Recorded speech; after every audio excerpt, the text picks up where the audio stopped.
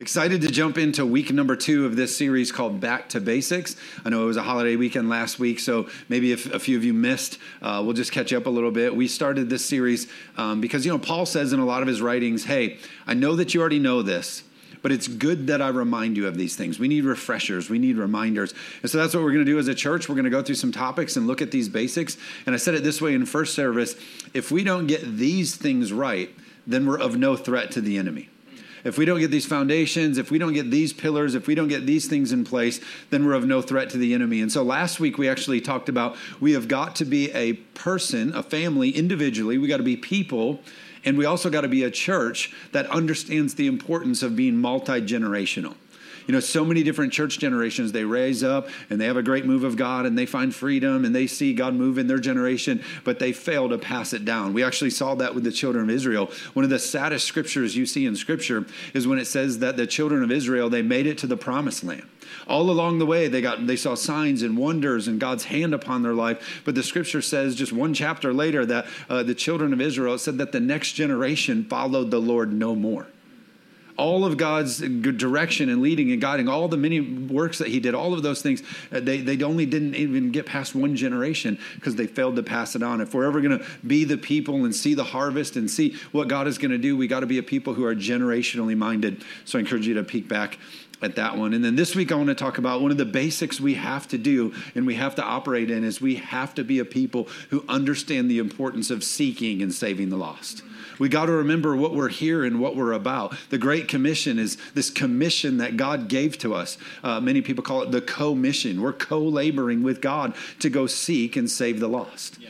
It's what we're about. It's what we do. Unfortunately, in American culture, the church has gone away from being about the mission, the Great Commission. As a matter of fact, when people church shop, they come to me and say, oh, Pastor, we're looking for another church. We're looking for a place that we can go and bring our family to. And so then the questions that they begin to ask are, what do you have for my kids? And what do you have for my marriage? And how are you going to teach me to be blessed? And how am I going to make friends here and all that? Could you imagine if every American person who came into the local church came in and said, hey, Pastor, I'm just wondering how I can partner with you to help seek and save the lost. What if we could live on mission and say, hey, I know God's heart is broken when he sees someone who's far from him. Are you with me today? We've got to get back to the Great Commission. We have all these debates about what church's emphasis should be. We got people saying, oh, the church needs to be more about prayer and church needs to be it needs to be more about music and the atmosphere and seeking after it. Oh, no, it's about doctrine. It's about doctrine. We got to get all of our theology buttoned up and that's really important. But I believe that you can be sound in doctrine and cold in spirit. I don't think the enemy's intimidated if you know the Bible front to back, but you're not going to seek and save the lost. Are you with me? Right. And so there's got to be this moving out that we walk in, this how do we go reach the lost? The world is craving for us to tell them the good news. As a matter of fact, the number one book all-time selling, of course, aside from the Bible, but the number one non-fiction book selling of all time is actually Pastor Rick Warren's book called The Purpose-Driven Life. The sole craving of every human being is, what is my purpose? What am I doing here? What's the point of all of this? What am I meant to be doing? And so what's my purpose here? And Jesus actually came and even explained it. Jesus shows up and he's walking. He says, look, I have come to bring you life and to bring it more abundantly. I've come to show you how to live is what Jesus is saying. How much more so should the church be coming to the lost and saying, look, we found the good news. God has set us free. Let me show you the way to live. Are you with me? And that's not a prosperity gospel. Let me show you how to get rich. Let me show you how to live the blessed life. No, let me help you find freedom and live in all that God's called you to. Can I get an amen? Here's what I believe about the condition of our world. I don't believe in America with all of the sickness that you essentially see all throughout culture. I don't believe that we have a drug problem. I don't believe that we have a mental illness problem. I don't believe that we have a gun control problem. I don't believe that we have a government structure problem. What I believe that we have is we have an evangelism problem, and we aren't letting people know that they have a purpose. Are you with me? That they were created on purpose, for a purpose, and someone needs to be telling them there's more to life than what they're seeing. Can I get amen today? Come on, second service. I need your help today. Okay. We got to be a people who are about what God wants us to be about. We got to be about seeking and saving the lost. And so I believe so many of those other things, while they're real, mental illness is real, and while there's some things with gun reform and all the different things that we're seeing, all of those would be solved if people understood their identity in God. Can I get amen? Yeah. We even see how important it is to Jesus in Scripture. Jesus is telling a parable. It's a made-up story, but he's given this illustration about what his heart is really about. And so one of the parables that he tells, many of us know this, we've heard of it before, but he's talking about the leaving the 99 for the one. He says there's this shepherd. It's like this guy who has 99 things all put together. These sheep, he's got 99 of his ducks in a row. Life's good. That's a pretty good ratio. I say, hey, I did pretty good with the kids. I did pretty good with my career. We're in a pretty good neighborhood. We got some pretty good things here. We got all these things together. Look at these 99. They're all pretty well kept. I could be good. But the scripture says that he's missing the one. And he says, you know what I'm going to do? I'm going to leave all the cushion. I'm going to leave all the thing because I'm going to go about the one that's lost. How many know what I'm talking about today? Yeah. My heart is for the one who's missing, the one. Then he doubles down on it. He says it's also like this. He says it's like this woman who has 10 coins. She's got these 10 valuable coins. They're so valuable to her. And the scripture says that she loses one of them. This is heaven trying to get you to understand God's heart when it comes to the lost. There's these 10 and one is lost. And the scripture says that she doesn't go, well, 9 are pretty good. He goes, no, she goes crazy. She sweeps and she moves things and she tears the house upside down to find the one thing, only to find out the cell phone was in her pocket the whole time. How many know what I'm talking about? But she turns everything upside down. Why? Because the one matters so much. And then the scripture says, you know what she does after she finds the one? Scripture says that she calls up her friends and says, I found it. And then scripture says that he goes on even more to say, and then guess what heaven does? Scripture says that heaven rejoices. Heaven throws a party when the lost become found. How much more so should the church be so passionate about finding the one and we throw parties about it? Can I get an amen? One of our basics has got to be that we seek and save the hurting, because if we don't do it, we're of no threat to the enemy. If we continue to create these little self-care churches and we sing Kumbaya all the time and we make sure we all have our own tribe and our people and we do our own groups and are you with me? Yeah. And that's what he's trying to get the world to do, is trying to get the church to do this instead of being people who live on mission for the lost. We've gotten way too much into self-care. I've got this career. I've got these kids, and I really care about social status, and got to make sure we have leisure, and we're building all of these things in our life, and then we lie. We call it, oh, well, I'm just trying to have good stewardship. I'm going to steward my kids well, and I'm going to steward my career well, and all of that stuff is important. But here's a quote from a guy named Jesus about how you should self-care. This is how you self-care. This is what Jesus said. Here's how you do it. You deny yourself and take up your cross. It's not about self. It's not about all your things and putting all your ducks in a row and keeping all these things here. He says, hey, you want to be somebody who's fit for the kingdom and can be somebody who can follow me? Be somebody who can get up every day and deny yourself the things that you want so that you can be about the lost. Yeah. So that you can be about the work of the cross, which is reaching people who are lost and making them become found. Can I get an amen? Paul talks about it. Paul says, hey, this is the mindset I need when I pray. Paul says this, when I pray that I must decrease so that he can increase. Yeah. I need to be about God's work, which is about seeking and saving and redeeming the lost. I thought about it this way. Every habit has a harvest. Every habit has a harvest. So what are our eyes set on? If our habits are career and my family only and my thing only, then we're going to grow a harvest over here, but we're going to neglect the ability to seek and save the lost. I thought about it like this. Everybody says, well, Pastor, it's the minister's job to reach people and change the world. It's the church's job to save everybody and give the altar call and see people come to church and do the thing. Can I tell you, God's design from the beginning didn't even include pastors. In the Garden of Eden, he sets Adam and Eve, but he doesn't give them a pastor. What does he give them? He gave them the presence of God. Yeah. Because everything that we need is found in the presence of God. So when we say, oh, everything's for the pastor, no, everything that we need to build his kingdom actually comes from our connection and relationship with the presence of God. Amen. And so we say, oh, I want to see this change, that kind of thing. We got to be a people who get in the presence of God and then take that and seek and save the lost. Yep. That's why Ephesians 5:16 says it this way. It says we are to redeem the time because the days are evil. It didn't say the pastors are going to redeem the time. It didn't say the elders are going to redeem the time. The televangelist is going to redeem the time. It didn't even say God's going to come back and redeem the time. It didn't say he's going to send Moses or Elijah or somebody later. He said that we, the people, You sitting here in this room, 2022, God has chosen you for such a time as this to be the people who redeem the evil that we see. Aren't you excited to live in the time that we live in? We have a great opportunity to redeem some evil. Can I get an amen today? So we're called to do this. We get to be a part of this. And if we don't make this one of our basics, we're no threat to the enemy. We got to be a people who seek and save the lost. Where you put your time tips the scale. I want us to think about that when you wake up, where we're putting our time. Are we putting our time into seeking and saving the lost and being a light in our community and tipping a scale toward righteousness? Or are we being about ourselves and watching that scale tip in the unrighteous direction? People say all the time, Pastor, can you believe what we're seeing? Can you believe the times? Can you believe that this agenda is happening and they're trying to do this over here? And you can believe that there's, and I always respond back, we have no right to be upset about the condition of the world because all of those agendas just evangelized harder than the church did.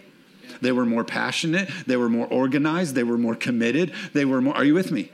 And therefore they've won the territory. The church has got to understand that we are a people called to live on mission, not called to live on kumbaya.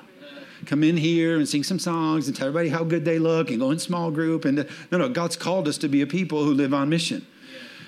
The sad part about it is we are very under supported, very under. The body of Christ itself is in a dangerous condition. The Barna Research Group goes through all the categories, and I've summarized it to be this. Here's what we see with the church.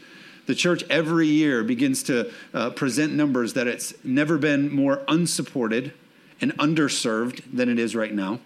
The church is more under-prayed for than it's ever been, under-attended than it's ever been. It's more underfunded than it's ever been. The national average is now that the average church brings in about 3% on tithe, when God's design is for the tithe to be a tenth, 10%. Listen to this statistic. They say that if, let me put an asterisk here, if everybody who goes to the local church actually gave 10% of their income to the church itself would be able to end world hunger.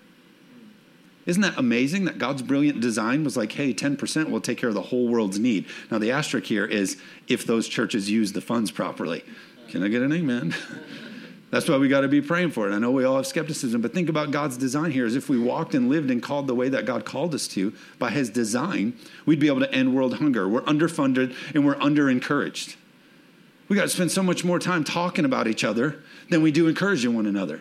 Pick up our phones and say, have you heard? Did you see what they did? Oh my gosh, we're going to do this. What if we spend as much time picking up our phone and encouraging one another? Hey, believe in you. Hey, you got great things ahead of you. What if this church actually spent, and all the churches in America, what if we spent so much time building each other up instead of tearing each other down? Then we leave the church. Then we talk about leaving the church. Then we find each other. We make these little groups and we talk about this kind of stuff. And we can't understand why the church in America is actually under attack. Under-prayed for, under-attended, under-supported, under-encouraged, under all these things. We don't understand why the next generation's under attack.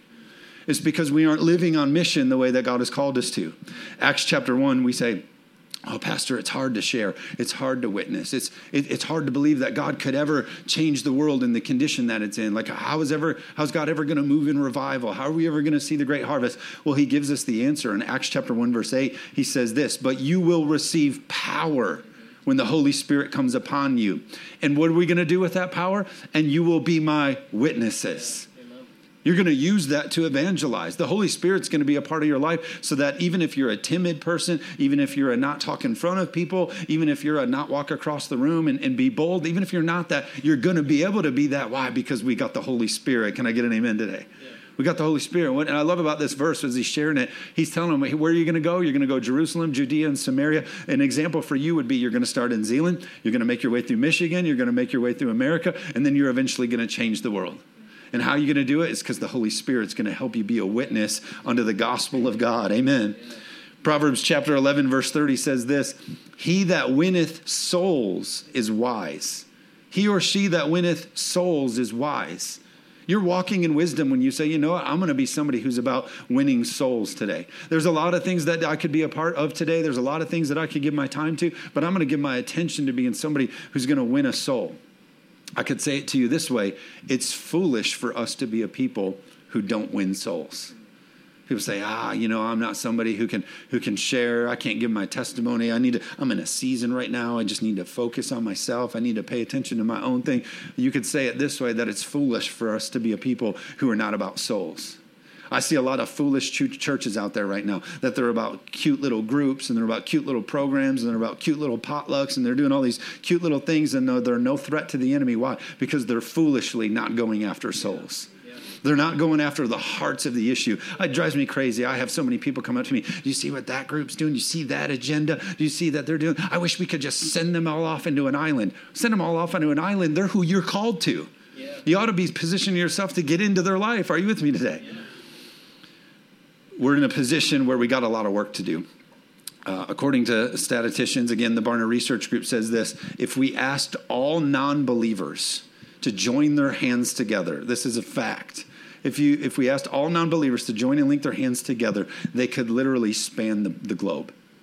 All linked together, they could literally cover the earth if they link their hands together. Listen to this. The line grows at our current evangelism rate. The line grows 20 miles a day at our current evangelism rate. Between the unchurched and the de-churched growth that you see among generations below us, we see that line continues to grow. This is staggering. America, despite what you've heard, America used to be the largest Christian nation by far. If you looked at church and ministries and Christian schools and Christian colleges that we had in America, we by far were the largest Christian nation. And now we've fallen to the third largest mission field in the world. We used to have so many missionaries that we would send them from America to the rest of the world. Now we need to go repo them. We need them back. We need help. We need to go get them because America has fallen away. The current evangelism rate, listen to this statistic. If all births and deaths stopped, just no more births, no more deaths, it would take us almost 100 years at this pace to evangelize all those who are lost. That's how slow we are at a pace of reaching people and witnessing and evangelizing to the lost. But God's desire in this entire book is all about, hey, come and seek and save the lost. And he sent his best so that we might save souls. Are you with me? I thought about it like this. One of the things that drives me crazy as a parent is like when my kids don't help each other. We have a 4-year-old, and so she still, sits in one of those car seats that has like 72 buckles and 58 airbags and all the things that you got to do. And so when it's time to get out of the car, my 2 older kids, they won't help her unbuckle that last one or whatever. So sometimes we're like, help your sister. And like, no. And then they get out and they leave her there. And it drives me crazy that one of my kids won't help the other kid. And I just wonder if God, the Heavenly Father, is looking down at his creation, his children, and he sees that there's so many lost ones that they could join hands and spin the globe. And he looks down and he sees all his other children not helping. He sees his body of Christ, the believers who've been set free, who found him, who found freedom in him. And they're like, nah, I got other stuff to do. Just like my bratty little kids. The only reason I want them to help is because I don't want to go and buckle it either. Let's be honest. I don't want to deal with that. But God looks down. And he's like, why won't my other kids help the other kids? He cares about the one. His heart is for the one. He said, I came to seek and save the lost. I didn't come to create Bible studies and empires. I came to seek and save. I just wish my other kids would be and live on mission. Paul gives us what we know about salvation, but we very rarely read the second part of this. Paul is telling us about salvation in Romans 10, verse 9. It's where we get the salvation prayer, the sinner's prayer. In verse 9, he says, if you declare with your mouth Jesus is Lord and you believe in your heart that God raised him from the dead, you will be saved. For it is with your heart that you believe and are justified. It is with your mouth you profess your faith and are saved. For everyone who calls upon the name of the Lord shall be saved. We're like, yes, the sinner's prayer and the prayer of salvation. This is amazing. But there's a huge component that goes with this. Verse 14, he goes on to say, how then can they call on the one they have not believed in? And how can they believe in the one whom they've not heard?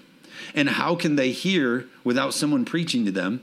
And how can anyone preach unless they are sent? As it is written, how beautiful are the feet of those who bring the good news.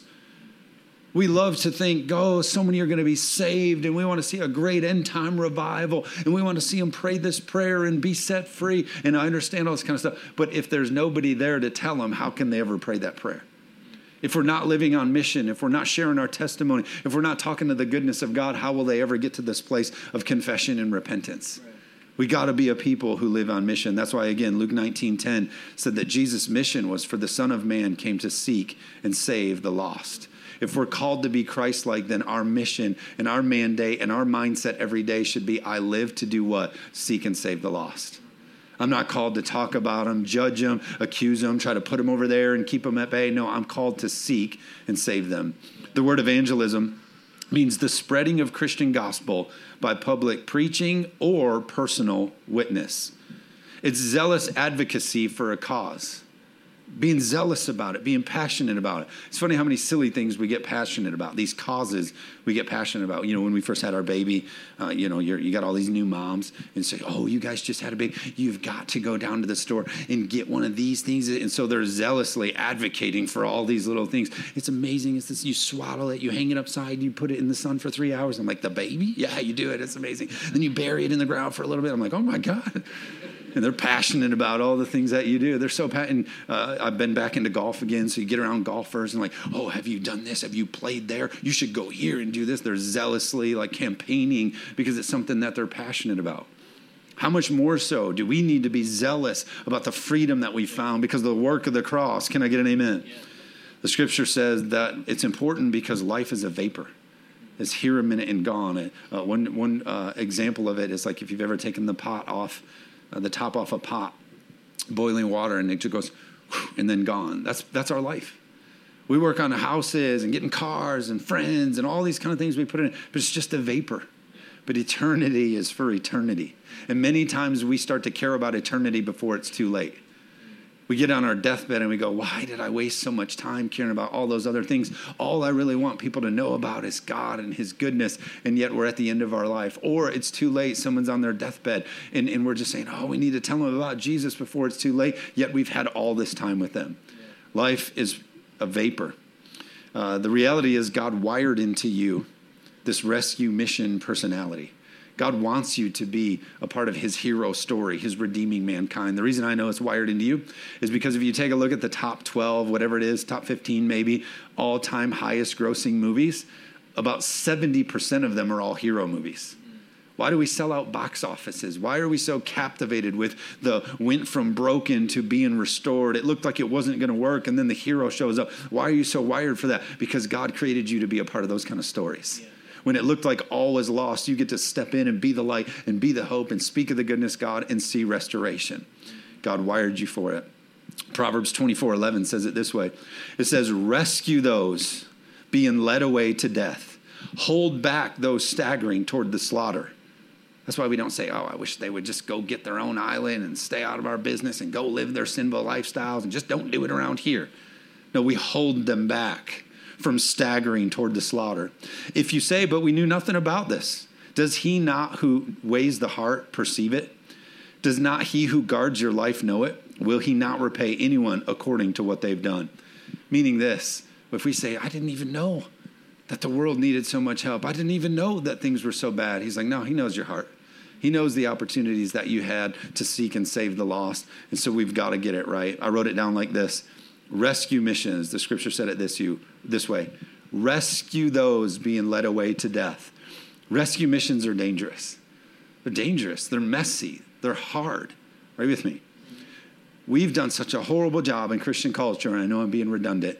Scripture says rescue those. Swoop in and rescue those. They're in dangerous situations. Rescue those. And the American church has said, how about classes? How about kumbaya? How about we just do potlucks? And how about we do, are you understand what I'm saying? No, we're on rescue mission to seek and save the lost. Jesus' plan to save the world is to use us as his witness. The Great Commission, the commission, co-laboring with God. He said, here's my plan. I'm ascending to heaven. I'm sending you the Holy Spirit, who's your helper. And now go seek and save the lost. He's saying, together we got this. I'll close with this if someone can come. Matthew chapter 9, verse 35 gives us an amazing concept that I want us to hold forever. Matthew 9:35 says this. Then Jesus went about all the cities and villages, teaching in their synagogues, preaching the gospel of the kingdom, and healing every sickness and disease among the people. It says, but when he saw the multitudes, many, he was moved with compassion for them because they were weary and scattered. How many know the hour that we live in has many weary and scattered people? It says they were like sheep having no shepherd. Then he said to his disciples, by the way, you're his disciples. You're his followers. he would turn to you and say the same thing. He would say, the harvest is truly plentiful, but the laborers are few. Then he says this, therefore, pray the Lord of the harvest to send out laborers into his harvest. Think about it this way. If somehow you were able to go to heaven or go to God and say, hey, do you have a prayer request? He would actually answer it this way. Yes, I have a prayer request. It's that the laborers go into the harvest field. Hey, is there anything we can be praying about, God? Yes, there actually is. There's a lot of weary and scattered people in 2022. And there's too many selfish Christians paying attention to their own selfish life. And I just wish that those laborers would move out into the harvest field and reach some people. Are you with me? Heaven, what do you want us to do? I want you to move out into the harvest field. Hey, heaven, is there anything we could do for you, God? Yes, there's one thing.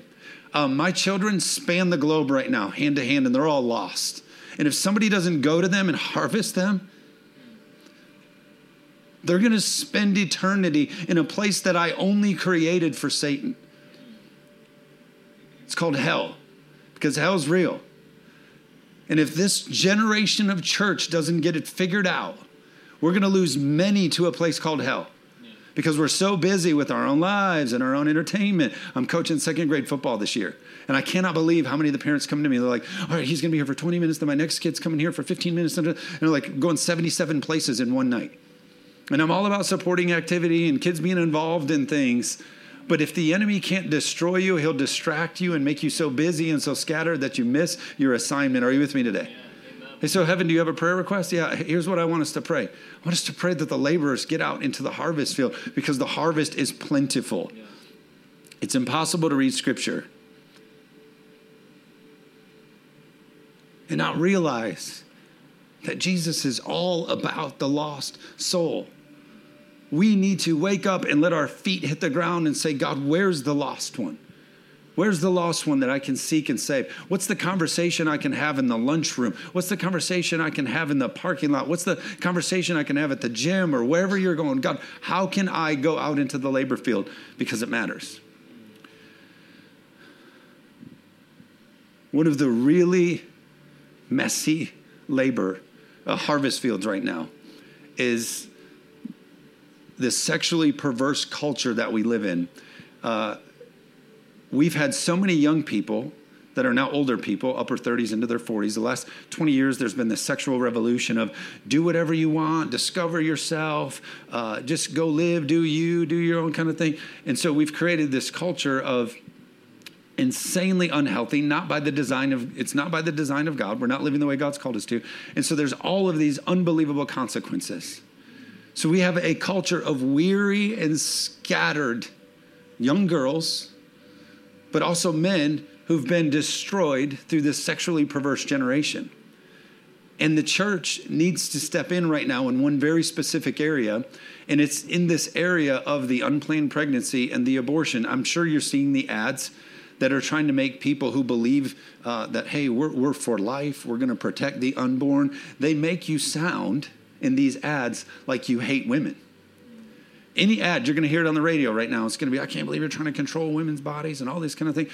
We're trying to protect the unborn because they're God's creation. Can I get an amen? He's got a plan and a purpose for them. And so we're stepping into this field of weary and scatteredness. And go ahead and put the slide up for Making Life Disciples if you can. We are living, if heaven had a prayer request, it would be this. I've heard all of your prayers of Roe v. Wade. And heaven has responded. Heaven has responded. Heaven has said, okay, hey, there's an overturning that's happening. But here's what's crazy. Here's what's crazy about the overturning. I met with Positive Options, and they said, Josh, we're so grateful for the overturning of Roe v. Wade. We're so grateful for this. However, this is what's going to happen. It's going to force a lot of dads to become dads that weren't planning on ever being dads. They thought, hey, well, if anything ever happens, we can just have an abortion. And now we're forcing dads who aren't ready. We're also, by law, forcing moms who aren't ready to be moms suddenly. Oh, my gosh, I've bought the lie of all of this sexual immorality. It's no problem. Go do your own thing. Just kind of do your own thing. And now all of a sudden you're faced with life change. So God's heard the prayers, and he's moved on our behalf, and there's this overturning of Roe v. Wade. However, if there's no laborers in that harvest field, guess who's going to win? The enemy. We are standing at a crossroad right now where the church can step in and harvest for the kingdom, or we can forfeit another answered prayer. God moved and we could do nothing with it. So I'm just trying to say this Life Disciples class, I know it's messy, but here's what I'm trying to say. There are many weary and scattered people, both men and women, who need the church to come in and say, hey, I know this was unplanned, but we don't shame you. We don't judge you. We're actually here to support you. Hey, I know you weren't planning to be a dad.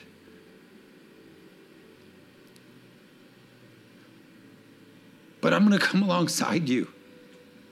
And I'm going to believe in you. And I know you didn't have a dad. And I know you had a crummy upbringing. And all of them say, I'm not going to have a kid. I'm not going to raise a kid because I don't want to do to that kid what happened to me. And we're going to come alongside and we're going to say, no, we're going to break that generational cycle. And we're going to stand in the gap. And I know you're weary. I know you're scattered. And I know you're scared. But we're going to come alongside and we're going to grow through Life Disciple. And we're going to say, we got you, bro. You're actually going to be a great dad. You're going to be a great mom. And then we got a whole bunch of women that have walked through abortions. And there's this great post-abortion care that this ministry has. And so we got to step into the weary and the scattered, and we got to be the light, and we got to seek and save the lost and the hurting. And we got to say, hey, God's got a purpose and a plan for you. Can I get an amen today?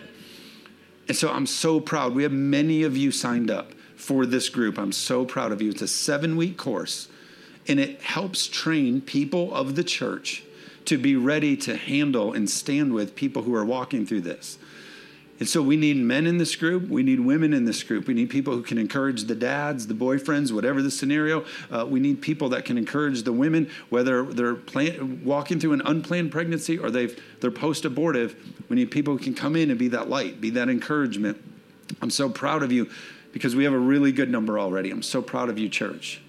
But I'm asking you, if a little bit in your heart, you're like, I'm feeling this. I'm feeling like I should be a part of this. Would you please come? It starts tomorrow night. It starts this week. It's 7 weeks. And if you miss a couple, we can get it all worked out with you. But we got a great team who's getting ready to step in.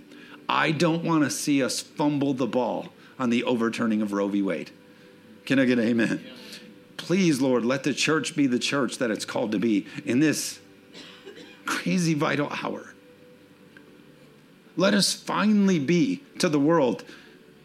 The world say, oh, thank God there was a church. Let it be vertical, but let it be the Church of America. Oh, thank God for the church. They helped me when this, and this. Amen? Thank you for letting me get on a little rant there. But if you're interested in doing that and attending that class, you can sign up in the app and you can sign up on the website. But I'm telling you, if you have that pull, please be a part of it. God will use you more than you could even imagine. Amen? And then lastly, this. You might be saying, I don't know, taking the step to witness or to reach somebody or pray for somebody or listen to somebody. That feels so intimidating to me. That feels so risky. And I've tried to do it before and I've been persecuted over it. Scripture actually shows us this same conversation that Peter was having with Jesus. Mark 10:28, it says, then Peter spoke up, saying to Jesus, we've left everything to follow you. We've risked it all.